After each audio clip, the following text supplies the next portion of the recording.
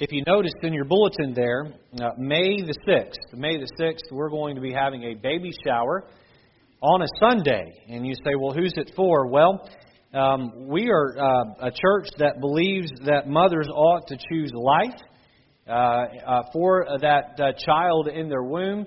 And so we want to put some action behind that talk. And so there's an organization in Bridgeport called Hope Line. And they help mothers who are undecided on that to go ahead and decide to choose life. One of the reasons why mothers have a hard time is just all of the uncertainty. And part of those uncertainties are financial. So we're going to throw a baby shower for Hope Line. And so there is a list on the back table in the lobby of all of the items that we need brought in on that day. And we ask that you please wait until May 6th to bring those items in. And that way we don't have to try to find a place to store those in the meantime. But please participate in that baby shower. It's easy to stand up and say that we're against abortion or that we're pro-life. But if you're not willing to put your money where your mouth is, then talk is cheap. Amen? So the list is on the back table. I'd encourage everyone to stop by and pick that up. In the next couple of weeks, we'll be putting in a bulletin insert with more information. So please pay attention to that and the other announcements that are in there. Let's stand this morning for the reading of God's Word. Matthew chapter 1 and verses number 18 through verses number 20. We're going to do something different this morning. We're going to begin by reading together. And then I will read verse 19 by myself. So we'll read verses 18 and 20 together. And I will read verse 19 on my own. So beginning together at verse 18. Ready? Here we go. Now the birth of Jesus Christ was on this wise, when as his mother Mary was espoused to Joseph, before they came together, she was found with child of the Holy Ghost. Then Joseph, her husband, being a just man, and not willing to make a public example, was minded to put her away privily. But while he thought on these things, behold, the angel of the Lord unto him in a dream, saying, Joseph, thou son of David, fear not to take unto thee Mary thy wife, for that which is conceived in her is of the Holy Ghost. Today I want to preach a sermon entitled this, The Greatest Husband in the Bible. Now this is my opinion, okay? The greatest husband in the Bible, and in my opinion it is Joseph, Mary's husband. Let's pray. Lord, I ask this morning as we look at the role of being a husband, how important and vital and fundamental it is to our society. Lord, to your creation of us as humans. And Lord, I pray that you'd help us as we consider exactly what it is that you'd have us to be and do as men that are married men. And then, Lord, the men here that are not married but may one day be. And then, Lord, for the ladies that are here, may they know what to look for and expect from a godly and biblical husband. Be with us this morning in Jesus' name. Amen. You can be seated. Over the next month, I am excited to present to you several sermons that I pray will make your family more biblical, your home more biblical. A biblical marriage is a joyous marriage. A biblical parenting that strictly follows the model of the Bible is successful parenting. That's not left up for debate. Either you're doing marriage the Bible way or you're not. Either you're parenting the Bible way or you're not. And if you are doing it the Bible way, then your marriage is happy and your parenting will end up being a happy experience. If you're not doing it the Bible way, or if there are aspects of your marriage or of your parenting that are not the Bible way, then there will be strife and contention and problems caused from pride and sin. Now, individuals within a home that seek to follow the Bible's instruction is a home that will operate in perfect harmony. If every individual in your home will seek to follow the Bible's instructions for their life, then what you'll have is a harmonious and happy home. To those of you here that are married, let me ask you a question. How functional is your marriage? Now, I didn't ask you how many years you've been married. You can be married for 50 years and not have a functioning marriage. Sleep in separate bedrooms, hardly communicate with each other. Your plateau in a marriage 30 years ago and you never pressed forward. It's stagnated. There are levels of marital bliss. I'm going to give you 4 levels of marital bliss, and you'll have to write them down as I give them here. They're not going to be up on the screen here, but here they are. We'll start with the top level. All right, a thriving marriage, a tolerated marriage. Then there's a troubled marriage. Then there's a terminated marriage. A thriving marriage, a tolerated marriage, a troubled marriage, and a terminated marriage. 80% of marriages are either troubled or tolerated. 80% of marriages. Most marriages are not thriving. Most marriages are not thriving.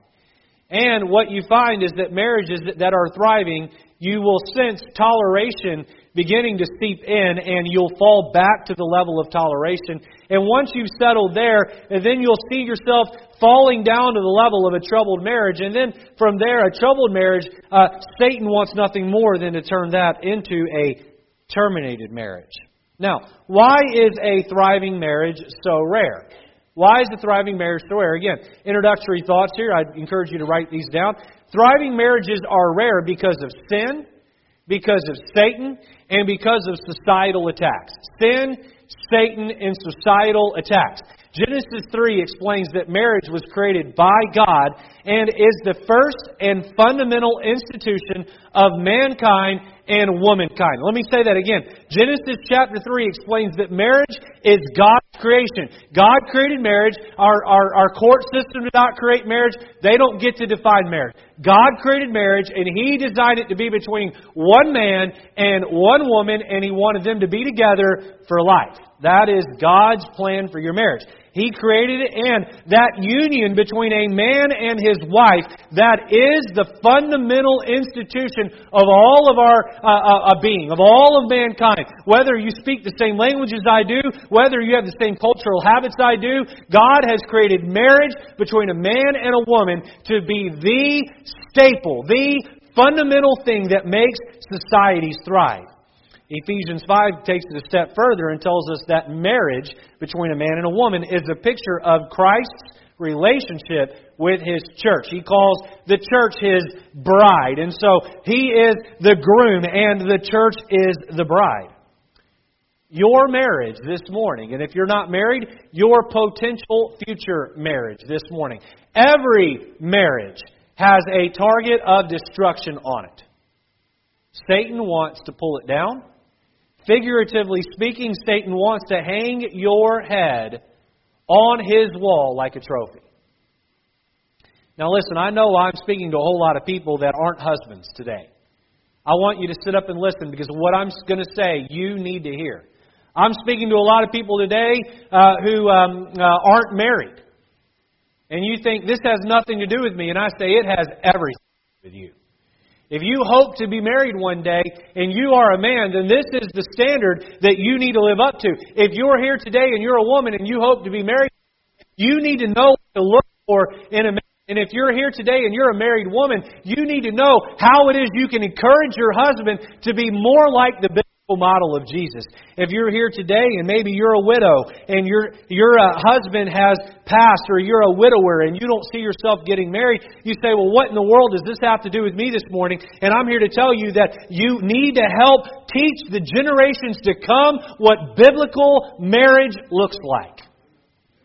Everybody here today can benefit from the message this morning. Now, if you hate an institution, whether that is a company, whether that is some ideology or philosophy or religion, how do you ruin that institution? You ruin it by destroying and discrediting its leader. That's how you do it. You go after the leader. 50 to 100 years ago, our country was labeled a patriarchal country. What does that mean? That means that the husband, the father, the men were the leaders that ran the show. That's hardly the case anymore. We are very, very quickly, if not already, a matriarchal country. I'm not here to belittle women. Please understand that up front. Tonight I'm going to speak about the greatest wife in the Bible. And I'm going to elevate that position, and I'm going to elevate people to elevate women. Let me just pause here. We have helicopters doing work on the power lines around here. They came by and let us know that they're behind on a deadline, and so that they're going to be working today. I didn't really get a say in the matter. I opposed it. They smiled and said, "I'm sorry, we're doing it." So the helicopter is probably interfering with the wireless signal. Can you just put me on the mic here, and we'll take the wireless away. So that's why that's been dropping off. We'll look into it more in a minute. But back to the sermon here. Look, I'm not here this morning to belittle women. I'm not here to put down the role of the woman in our country, in our society, in our home. It is an important role, and tonight we're going to look very closely at that. We're going to elevate what I believe to be the greatest wife in the Bible and talk about how she was a godly example and followed the Lord, and how we can model after that. This morning we're looking at husbands, and we're talking about the role of the husband in the home, the role of the husband in the marriage.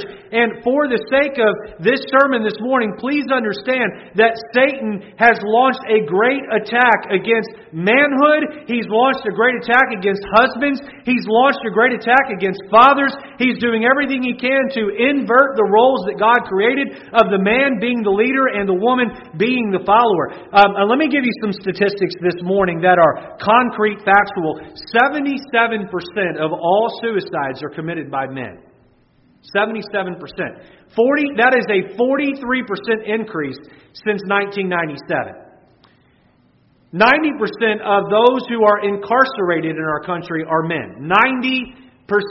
Out of 10 people sitting behind bars right now, 9 of them are male. You say, well, why is that? Why are male suicides up, and why are men being incarcerated at a 90% clip up against women? Well, let me float out to you a couple of possibilities here as to why. One of the reasons may be our educational system. By the time our boys reach high school, 1 in 5 are diagnosed with some sort of hyperactivity disorder. That is compared to 1 in 11 with girls. There are 7 million adult men who have completely dropped out of the labor force. These are not receiving unemployment benefits. They aren't even looking for a job. There's 7 million men totally out of work and I'm talking between 18 and 55, have no desire to go back to work. Young adult men are more likely to live with their parents than with a wife. And that's not the case for women. Women are more likely to live out on their own and to buy their own place, while young adult men just live with their parents. In the workplace, we've gotten to a place in our country where the majority of managers are women, and women are now scoring higher on IQ tests than men are. Over the last couple of years, half of all men that attempt the physical fitness test of the Army at basic training fail. Over half, or approximately half, can't even pass the physical fitness test to get into the Army. 70% of men are considered overweight or obese, compared to 59% of women. And the main male hormone has seen a 1% decline a year since 1987. The average 40-year-old today has 30% less testosterone than a 40-year-old did in 1987. And these lower male hormone rates, what do they lead to? They lead to higher depression. They lead to lethargy. They lead to overweight, and they lead to laziness. Why is the Western culture male falling apart? Why is that happening? I'm going to tell you why I think. I think it's because Satan and society are doing everything possible to tear apart the man and to tear apart marriages. If Satan can destroy God's chosen leader of the home, then he has destroyed the home. If Satan destroys the home, then Satan has won a great battle against God. So the question this morning is, how do we put it all back together? How do we use men? How do us as men counter the culture? The answer to all of life's problems are found right here in the pages of the Bible. And He has given us a book full of stories that tells us how to and how not to live life. This morning we're going to talk about being a godly husband. Tonight we're going to look at the ladies and we're going to talk about being a godly wife. I'd encourage you to be back tonight. I would encourage you, whether you are a wife or not, to be here tonight. You say, well, I don't think I'll ever get married, or I was once married and that didn't work out, and the last thing I want to do is come tonight and be guilt-tripped. And I want to say to you tonight that if you have influence on the next generation, I implore you to be back this evening. I believe that Joseph, Mary's husband, provides a sterling example of a husband who did marriage God's way. He faced many difficulties, and he was able to maintain purity with his wife before and after marriage, tenderness toward Mary's needs, an obedient heart to his God, and the heart of a lion to stand up against evil. Joseph can and should challenge every married man here to be a better husband. If you're not a husband here this morning, the message is also for you. Society and Satan have worked hard to destroy God's model. We must all turn in our faulty, broken thinking to God and allow Him to renew our minds. All right, before I jump into the outline, let me just say this here this morning, is that all of us, whether you've grown up in a Christian home or not, all of us on some level have some faulty thinking about how the roles of husbands and wives work. All of us have been brainwashed or pulled a little bit the wrong direction by society. And so I'm asking everybody here, whether you're young or old, whether you're married or not, to bring your idea of marriage and marital roles to the Lord this morning and lay them down and allow the Scriptures to teach us how we are to do these things. So let's dive in, and we're going to look at 4 strong character traits that Joseph exhibited that set him up to possibly be one of the greatest, if not the greatest husband in the Bible.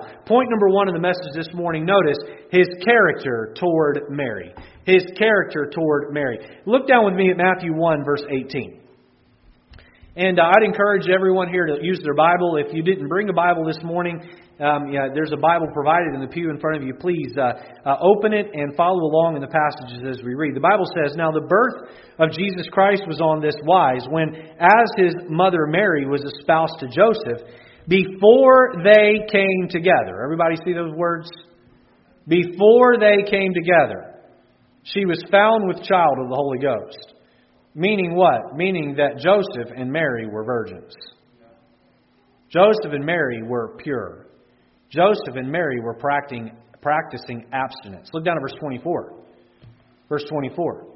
"Then Joseph, being raised from sleep, did as the angel of the Lord had bidden him, and took unto him his wife, and knew her not." That means he didn't sleep with her. "Knew her not, till she had brought forth her firstborn son, and he called his name Jesus." Now, I'm going to attempt to be careful with what I say this morning on this topic, but let me just say this, is that if you have a child in here and he leaves asking you some questions this morning, listen, I promise you, your child is berated with this all the time. Your child hears about this all the time, whether or not your head's in the sand and you know about it or not. And it's time that we hear these truths, these principles in a way that's positive and biblical, and not just the berate of sin and looseness and sensuality that we're berated with on a daily basis. Now, many marital problems are caused by a lack of trust between husbands and wives. We live in a day and time where men don't trust their wives and women don't trust their husbands. Now, why is this? Let me just say to those of you this morning that aren't married yet, those of you that are married, either this was or wasn't the case, and so I'm not here to put you on a guilt trip. But I think those of you that did not practice what I'm about to preach on, you probably look back and wish that you had. And you would want me to encourage the next generation. So if you're not married yet, please listen intently to this here. If you and your future spouse will both practice sexual purity to and through the wedding altar. Well, I'm not talking about just being pure to the wedding altar. I'm talking about having a pure heart and being pure with each other well past the wedding altar. To and through the wedding altar, then what will happen is you show each other great self-restraint. You show each other great self-restraint. Let me tell you, when I was dating my wife, boy, she was so beautiful. I found her so attractive. I still do. It got to a place where I was so physically attracted to her. The last semester of school, I went home to Baltimore. I put 700 miles between us because I was determined to make it to the wedding altar with my purity and her purity intact. And we did not want the temptation there to trip us up and cause that to be lost. You say, well, Pastor, that means that you were experiencing weakness in that time. Yes, I was experiencing weakness, but I had enough common sense and I had enough godliness to put some space between us to make sure that we got to the wedding altar pure. And I'm here today to tell you that sense of purity that we both brought to the wedding altar that day, that has provided a great sense of trust from me to her and from her to me. Let me just lay it out plainly for you this morning. The Bible teaches very strongly that premarital sexual relations is a sin. The Bible also teaches that extramarital sexual relations are sin. The Bible also teaches that pornography and lust is a sin. Matthew 13:4, or rather Hebrews 13:4 says this, marriage is honorable in all and the bed undefiled, but whoremongers and adulterers God will judge. Your ability to be able to show purity and restraint between you and your future spouse one day comes down to this question. Do you have the character from God to be able to show that self-restraint? Let me also add in this here while I'm on this is that many of society's problems would be fixed by one simple change to the norm, to societal norms. If we could put physical intimacy back inside of marriage, if we could make that the rule and not the exception, people would get married younger.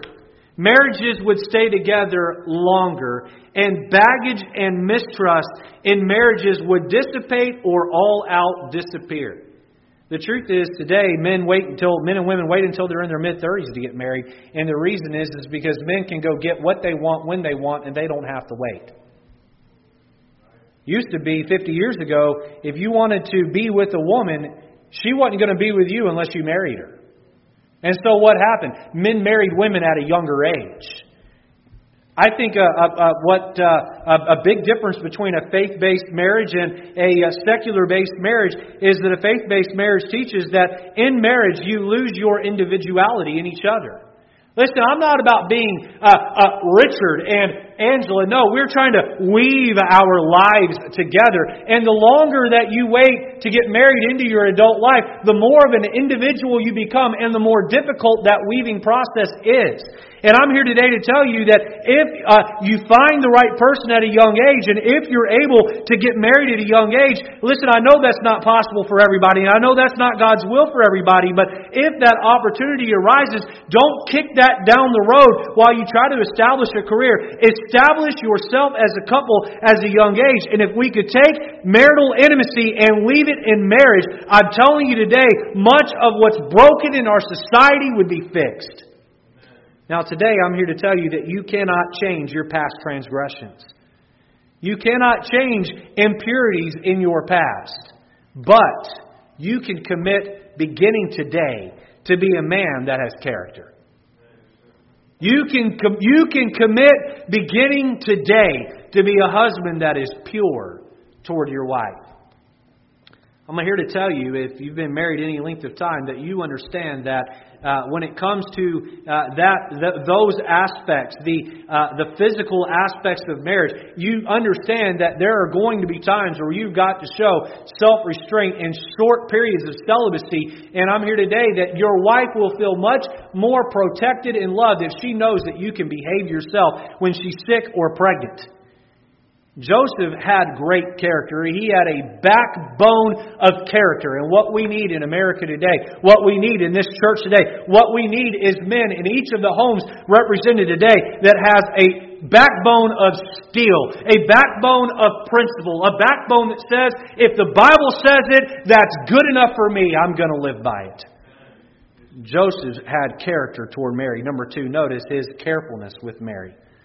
His carefulness with Mary. Look back with me at Matthew chapter 1 and verse number 19. The Bible says, then Joseph, her husband, being a just man and not willing to make her a public example, was minded to put her away privily. Now, this was a difficult spot that Joseph had been put in. Joseph here is engaged to Mary. And Mary comes to him, and Mary says to Joseph, I'm pregnant. Now, Joseph said, well, I know one thing's for sure. I'm not the father. And so that must mean you've been fooling around. Well, fooling around in this time was much worse than fooling around today. How many of you here ever read the book, The Scarlet Letter? Anybody here ever read that book? You know about it? I mean, at least understand the premise of the book. You were an outcast in the Judaism if you were fooling around. You were not. Today, the norm is that you give up your purity prior to marriage, whether that's with the person that you are going to marry or just with whoever at whatever age. And, in societal norms today, if you're dating someone by the third date, at the latest, the third date, if it's serious, then the two of you are going to be intimate with each other. That's just societal norms. And it's crazy. It's sinful. It's wicked. It's awful. But it was just the opposite back then. In fact, if you were going to fool around, it was private, it was hush, and you sure better not get pregnant. In fact, if you were found pregnant out of wedlock, and it was from fooling around on your fiancé, you could be stoned to death. You remember the story of the lady that was drugged in front of Jesus for committing adultery? All the Pharisees and Sadducees had their rocks. They were ready to wham, to throw them at her and kill her. They weren't fooling around when it came to you being promiscuous. They weren't fooling around with that through the Mosaic Law. Joseph was in a tough spot. Joseph very quickly could have gone and grabbed Mary by the arm and drug her into the synagogue and drug her before the council and said, she's been unfaithful, she's pregnant, and had her stoned. But Joseph was careful. Joseph listened to Mary's explanation about the angel and the Holy Spirit placing baby Jesus inside of her. And by reading it, he seemed quite skeptical. I wonder how many people would try that one before. I'm pregnant, but I'm pregnant with a Messiah. Yeah, okay. Sure you are.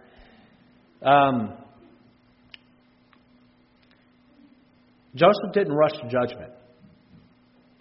Joseph showed a lot of grace. Joseph showed a lot of carefulness with Mary.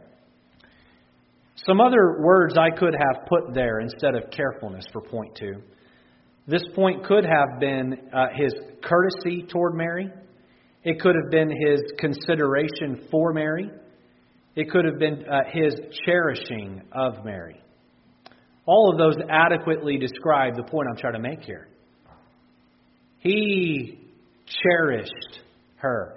Instead of just dragging her in front of the synagogue, his way of handling this was going to be to put her away privately.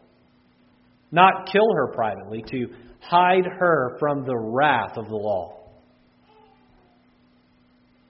Let me ask you a question this morning, husbands. Do you cherish your wife? Or has marriage just become like hand in an old glove, where it's just the same old, where you're not growing? Are you growing in your love with your wife? Let me ask you this. Do you open the door for her when she gets out of the car? Do you hold the door open for her when you're coming into church or when you're going into the store? You say, no, I just go to stores that have those automatic doors, so I don't have to worry about it. Shame on you. Open the door for her. Let me give you some other courtesies of yesteryear that I think probably ought to be brought back. You ought to walk between her and traffic. You're walking into a store, look, you put yourself in danger to protect her.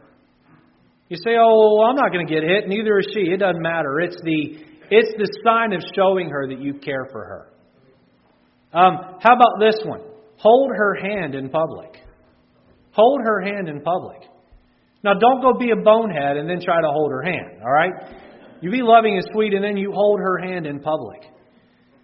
when you're going up a staircase, you ought to let her go first. That way, if she trips and falls with those, 19-inch high heels that they wear, she falls back on you and she doesn't fall down the staircase. How about this one? You go down a staircase before her so that if she trips, she can put her hand on you to catch her balance. You say, do those little things matter? The little things matter. The little things greatly matter. Say, I want you to have a backbone of steel when it comes to your principles and your character. But boy, Joseph just wasn't a man of restraint and purity and character. Joseph was a man who was careful and considerate and kind and showed courtesy and cherished his wife. Here's one. How about that you always use a cherishing tone that fills her heart with honor? Look, don't berate your wife. Don't talk down to your wife. Don't treat her like she's something you step on. You talk to her with a cherishing tone. You make sure she always feels cherished and honored. Here's one. How about you approach marital intimacy with her needs ahead of yours? And if you're taking notes this morning, I'd encourage you to write this statement down. Good relationships are built on good habits. Good relationships are built on good habits. And so if you want a solid relationship, then you've got to get in the habit of doing things that are solid. If your marriage is a mess this morning, it is because you have allowed all kinds of bad habits to seep in and take root in your home. I'm here to tell you this morning that you need to have a backbone of steel when it comes to your principles and character. However, you need to have that balance. You need to show a balance of that firmness and stubbornness with a tender heart that seeks to cherish and honor your wife. What I'm saying to you this morning is that you need to be a ball of steel that's wrapped in velvet. You need to be that ball of steel that's character and principles, and you're going to take a stand for what's right. You're going to do what's right. You're going to follow the Lord. You're going to obey the Bible, but you're going to have a layer of velvet around you so that you can treat your wife with the utmost care and utmost cherishing. Number one, we see Joseph's character toward Mary. Number two, Joseph's carefulness with Mary. Notice number three, his compliance toward God. His compliance toward God. Look at Matthew chapter 1, verse 24.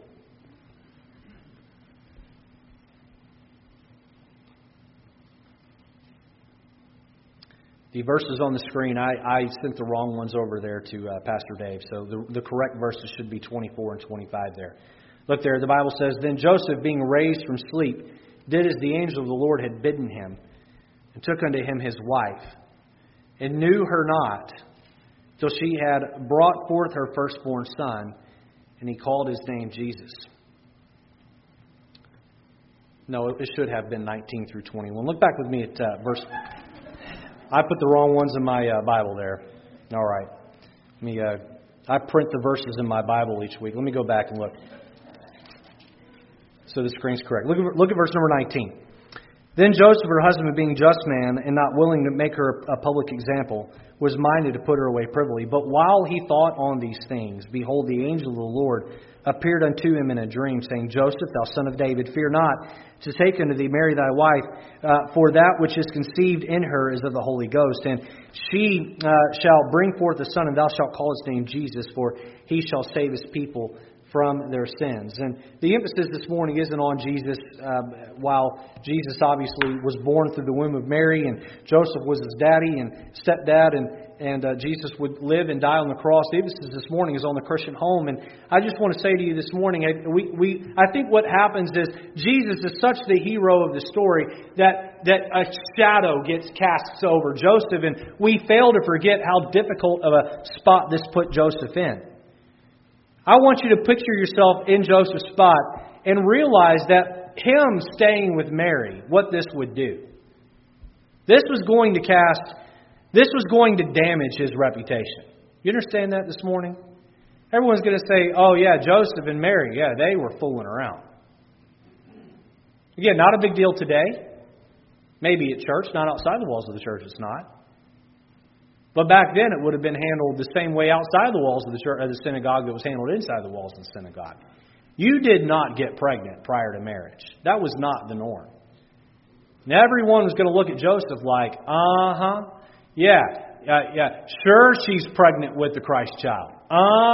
You two have been fooling around. However, if Joseph puts Mary away, he can keep his reputation intact. Do you see here that by being obedient to God and by staying with Mary, how this was hard on Joseph? Do you see that this morning? Not only was this going to damage his reputation, this was going to deepen his responsibility. We live in a day and time where men run from responsibility. How many men will get a girl pregnant and disappear? Oh, it happens every day. It happens all the time. How many men, when the marriage gets tough and things don't go the way they like, the way they want, they just go get a divorce and they run, and then they just watch the kids on the weekends and do a terrible job of it at that when they show up to get the kids to do that. We have a society full of men who run from their responsibility, and I got to say this morning that Joseph was being handed a tremendously tough responsibility. He was being told, it is on you to make sure that God, in the form of a baby, doesn't get dropped.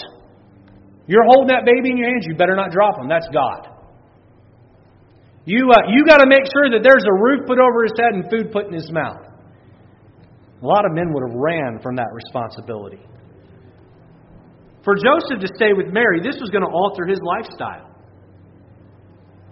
And I don't know that Joseph fully understood how much it would alter his lifestyle, but you have to believe from the onset that by him being obedient to God here and following God, this was going to make his life difficult, and he had to have known that on some level. Now, you notice here in the story that when Joseph awoke from his dream, he just simply obeyed. He didn't question any of it.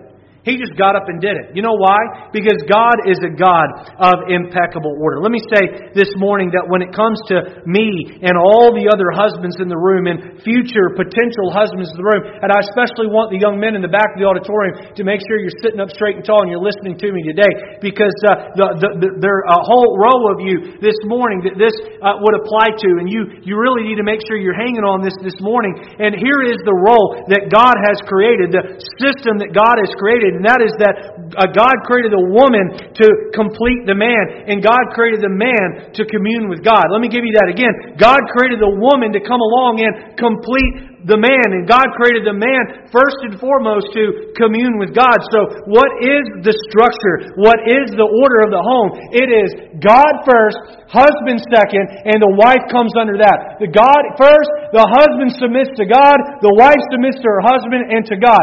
God, husband, wife. God, husband, wife. You say, I don't like that. That's anti-feminist. And I'd say that the whole anti-feminist movement is filled with rebellion. It's filled with anti-Bible people. And I'm here to tell you today, if we'll do it God's way, what we'll find is great joy and bliss in our hearts and our homes. What we need, listen up men, what we need are some men who will kindly but firmly take a stand for righteousness in their homes. I'm talking about this morning a stand for church attendance.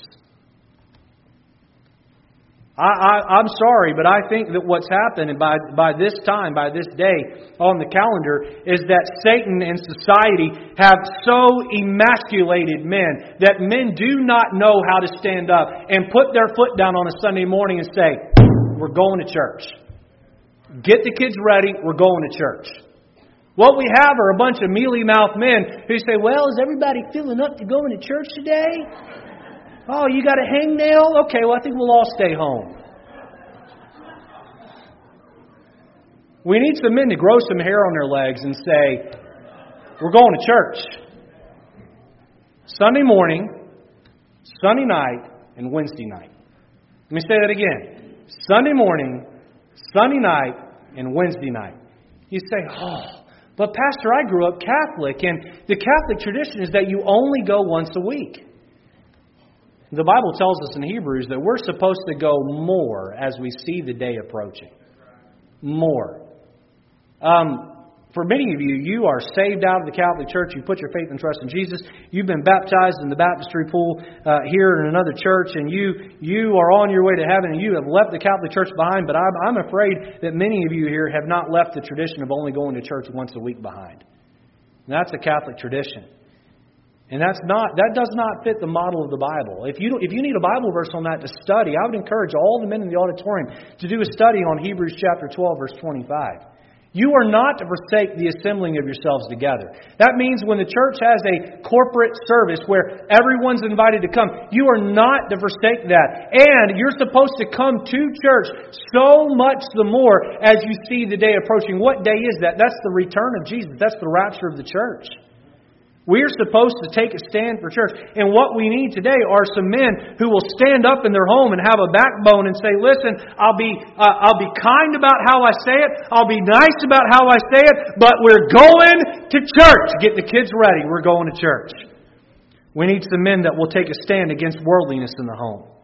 I mean, a stand against the wrong kind of music that glorifies self, sin, and Satan. A husband that will say, we're deleting Spotify accounts, we're deleting Pandora accounts, we're checking Apple Music, we're not going to allow earphones in the kids' ears because we have no idea what they're listening to. We're not going to listen to music that doesn't glorify God. We're going to delete the preset stations and change them. We're going to listen to music that glorifies the Lord, and we're only going to listen to music that glorifies the Lord, and you don't have to be mean about it. My friend, you can take a stand for what's right. God made you to be the leader of your home. It's time for you to be compliant to the Lord and to lead your family to do the same.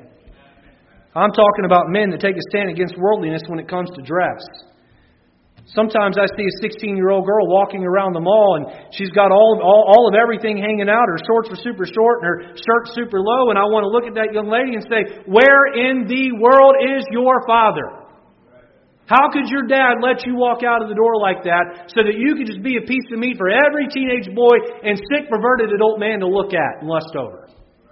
What we need are some men who will look at that, sit on that couch, and that daughter walks by and say, turn yourself around, young lady, and go put something else on. If she gives you an attitude, then you just keep her home that night. I'm not a fan of dropping your daughter off at the mall anyway. I think that's crazy. But we need some men that will take a stand against sin and take a stand against worldliness and say, we're not going to look like the world. We're not going to act like the world. We are not going to love the world. I'm talking about a man who will take a stand against TV and movie habits. You say, oh, it's not that big of a deal. It is a big deal. What you look at, what you listen to affects who you are in your heart and how you behave. I'm talking about a man who's compliant to God in these areas first and then leading his family to be compliant next. I'm talking about a man who takes a stand for church attendance in his home. I'm talking about a man who takes a stand against worldliness. By the way, on that church attendance thing, I want to make sure I say this here. Just because one person in your home is sick, that doesn't mean everybody should stay home. Are you hearing me on this? I want you to hear me on this. Just because the baby of the house is sick doesn't mean as a man you get to sit home and say, well, I can't go because the baby's sick. Now, I'm not here I'm not going to walk in your house and drag you out. This is as tough and this is as strong as I'm going to give it. But look, in my home, I grew up, I'm the oldest of 7 children. In my home, if I was sick, my dad took the other 6 to church and my mom stayed home. Maybe in the morning, then my dad would stay home with me in the evening while my mom went to church. And accommodations were made. If there were multiple ones of us sick, then the ones that were sick stayed home with one parent, and then everyone else got home. And then when I got to be a teenager, if I was sick, I stayed home by myself, and everybody else went to church without me. You know why? Because we're to put God and our love for God ahead of our love for family. And so I'm talking about taking a stand for church attendance. I'm talking about taking a stand against worldliness. And I'm talking about taking a stand for righteousness. You know, Dad, the best thing that could ever happen, husband, the best thing that could ever happen is for your wife to see you sitting on the edge of the bed in the morning reading your Bible. The best thing that could happen to your wife is for her to catch you on your knees in a time of prayer. The best thing that could happen for your wife is for you to grab her by the hand and snuggle up to her at nighttime and hold her close to you and say, before we go to sleep tonight together, why don't we have a word of prayer and let's pray. Let's grow together in the grace of God. Let's be heirs together of the grace of life, as 1 Peter 3 describes. A stand for righteousness. Sir, could it be that your wife is having a hard time submitting to you because she sees that you are not submissive to the Lord? I'm talking about Joseph having a heart of compliance toward God. God said to Joseph multiple times in Matthew 1 and 2, He said, Joseph, I want you to do this. And Joseph immediately got up and obeyed. And number 4, we see his courage during opposition. His courage during opposition. I'm going to quickly give you an A to B and I'll be done here. Letter A, notice his protection of Mary. Look down with me at Matthew chapter 2 and verse number 13. Matthew 2 verse 13, the Bible says, well, let me give you the background first before we read this. Tax collection has driven Joseph and Mary, very pregnant Mary, to Bethlehem, the birthplace of David, their forefather. And there they are paying their taxes. And we know the story about how Mary gives birth to baby Jesus there in that stable back behind the hotel. And they find a place to reside and rest for several months while Mary recovers from giving birth. And baby Jesus gets to a place of strength where he can be taken on a long journey back home. While they're there, some wise men come from the east. My opinion is they probably came from Babylon. And first they come into Jerusalem and they say to Herod, "Hey, where is the king that's been born? The king of the Jews?" And Herod is envious, and Herod devises a plot to send the wise men there and then be brought to Jesus so that he can kill him. And so the wise men go on and worship baby Jesus in Bethlehem. And then God sends a dream to these wise men, and the wise men go home a different way and don't ever go tell Herod what's going on. Herod realizes that he's been duped. Herod realizes that he's been lied to, or rather been deceived by these wise men, and through much carefulness, God has redirected them, and they did not come back. Actually, Matthew 2 uses the word mocked. He felt mocked. And so Herod decrees an edict. Herod decrees an edict that all babies 2-year-old and under in Bethlehem are to be killed. Now, Joseph is the leader of the home. It's on him to get baby Jesus out of harm's way. Look at verse 13 of Matthew 2. "And when they were departed, behold, the angel of the Lord appeared to Joseph in a dream, saying, Arise, and take the young child and his mother, and flee into Egypt. And be thou there until I bring thee word, for Herod will seek the young child to destroy him. When he arose, he took the young child and his mother by night, and departed into Egypt, and was there until the death of Herod, that it might be fulfilled which was spoken of the Lord by the prophet, saying, Out of Egypt have I called my son." Now let me point out a couple of things here about the departure by Joseph, the dream and the departure. Notice that his departure was immediate.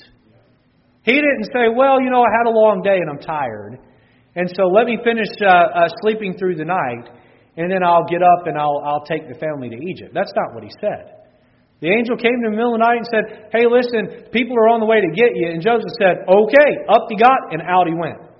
His obedience was immediate. And I also want to point out that his obedience was flawless. Flawless. He did exactly what he was told. Exactly what he was told. Now, let me draw a parallel here for you. Just like Herod, you listening this morning? Just like Herod, Satan has sent forth his edict to destroy your marriage. I don't care if you've been married 1 month or 50 years, 60 years. There is an edict been put out by Satan, and he's constantly working to take down your marriage. You might have a thriving marriage right now. I'm telling you, you are still a candidate. Just like Joseph, God has given you a command to flee from sin, the land of sin, and to the protection of righteous living. For you to live, I got to stay behind the pulpit because I don't have a microphone. For you to live with sin in your heart, for you to live and allow sin to remain in your home, you know what you're doing is you're allowing Satan to very carefully, subtly, slowly destroy your marriage. It's corroding your marriage away. What you need to do is today, you need to get up. I mean, as soon as the sermon's over, maybe even during the invitation, you grab your wife's hand and you get down at this altar and you tell the Lord, you say, there's some things in our home that's got to go. There's some habits in our home that need to begin.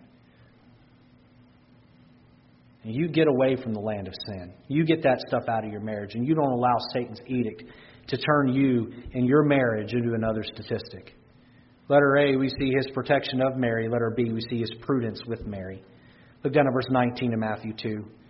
But when Herod was dead, behold, an angel of the Lord appeared in a dream to Joseph in Egypt, saying, Arise and take the young child for his mother, and go into the land of Israel, for they are dead, which sought the young child's life. And he arose and took the young child and his mother and came into the land of Israel. So he was given a very generic command. Take Mary and Joseph, or rather take Mary and baby Jesus and go back go back into Israel, but he wasn't told where to go. Look at verse 22. But when he heard that Archelaus did reign in Judea in the room of his father Herod, he was afraid to go thither. Notwithstanding, being warned of God in a dream, he turned aside into the parts of Galilee, and he came and dwelt in a city called Nazareth, that it might be fulfilled, which was spoken by the prophet, he shall be called a Nazarene. What happened here? He came back in, and he looked at the situation of where they were, and he said, I don't know if I can live there. The man who sought to kill my son, his son is now reigning instead. That might not be the best spot. You know what he was doing? He was being a watchtower. He was having foresight. He was having wisdom to look at the situation, and he was being a skeptic toward potential danger.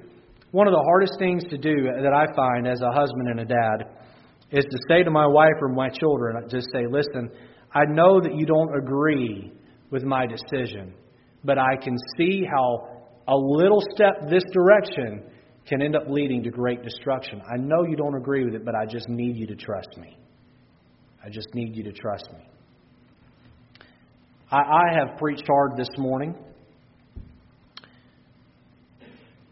Ladies, I'm not going to preach that hard to you tonight, I promise. You can come back. Be nice to you this evening. Men, we need our toes stepped on sometimes, don't we? We need to be reminded of what God has called us to do. Here's the idea. You got a backbone of steel when it comes to what's right and wrong. You take the Bible, you read it, you say, this is what I'm going to do. I'm going to have a biblical marriage. I'm going to be a biblical husband. I am going to have a steel rod for a backbone when it comes to my standards, my convictions, what I believe. However, you don't use that steel rod to beat anybody. You wrap that steel rod with velvet, and you have a spirit of consideration and kindness. You cherish, you date your wife, you love your wife. And all along, you are compliant to the Lord, and you have a courage to lead your family where they ought to go. In America, what we need is we need to put the man back in masculinity. We need to put masculinity back in the man. We need men to be men. We need men who will lovingly lead and be a servant in their home. There's a famous pastor of yesteryear named Lee Robertson. He's been given credit for this statement. Here's the statement: everything rises and falls on leadership. Everything rises and falls on leadership. What we need to fix our country is a country full of men who will lead like Joseph.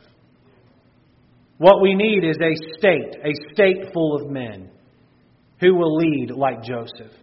What we need is a city full of men who will lead like Joseph. What we need is a church full of men who will lead their wives and homes like Joseph. What we need is you, men.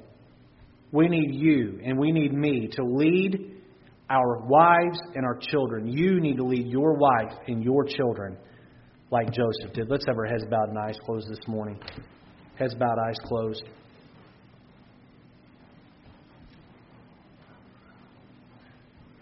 Satan is full-on assault, trying to tear down the men of our homes. Has he gotten to you? Even in a small way, has he gotten to you? Are you more concerned with looking and feeling the social norms? Or are you looking to follow biblical norms?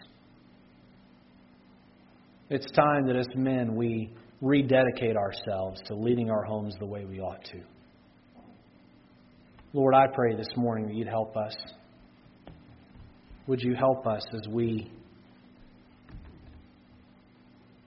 seek to know what a godly husband is supposed to be, and then we work hard to become that. God, it is your grace that breaks down old habits. It is your hand of strength. It is your Holy Spirit's power that builds up the right habits. And Lord, it is our submission to you that allows that process to happen. Some instances, some cases, some situations, that process is immediate. Other habits, other sin, Lord, it's a work of progress. God, I pray that the men of this church would be strong when it comes to standing for what's right, but soft and tender toward their wives. And, Lord, submissive and obedient to You.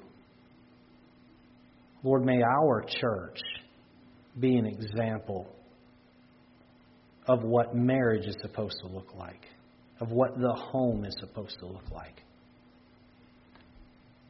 With our heads bowed and eyes closed this morning, how many here today would say, Pastor, in some way or another, God's touched my heart through the preaching of the Word this morning?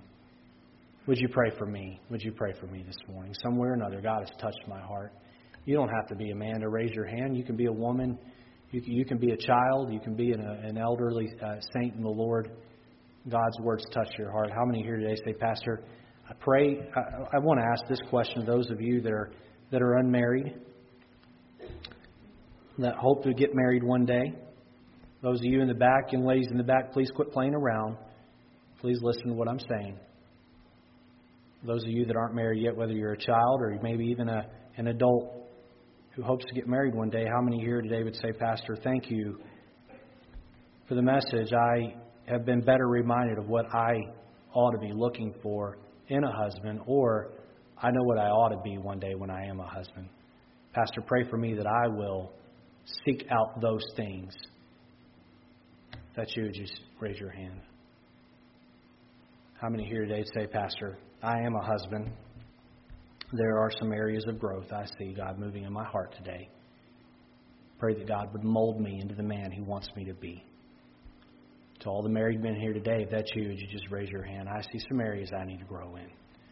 Lord, I pray today that You'd help us to take these things and impress them on our hearts. In Jesus' name. Let's stand to our feet. Our heads are bowed, our eyes are closed. Piano's playing, the altar's open. Some of you men can take your wives by the hand and come down, kneel and pray together. Dedicate your marriage to the Lord. Ask God to help you. Some of you youth can come and kneel and ask that God would, either you girls, that God would help you to find the right woman, the right man one day. Some of you guys, that God would help you to be the right man someday.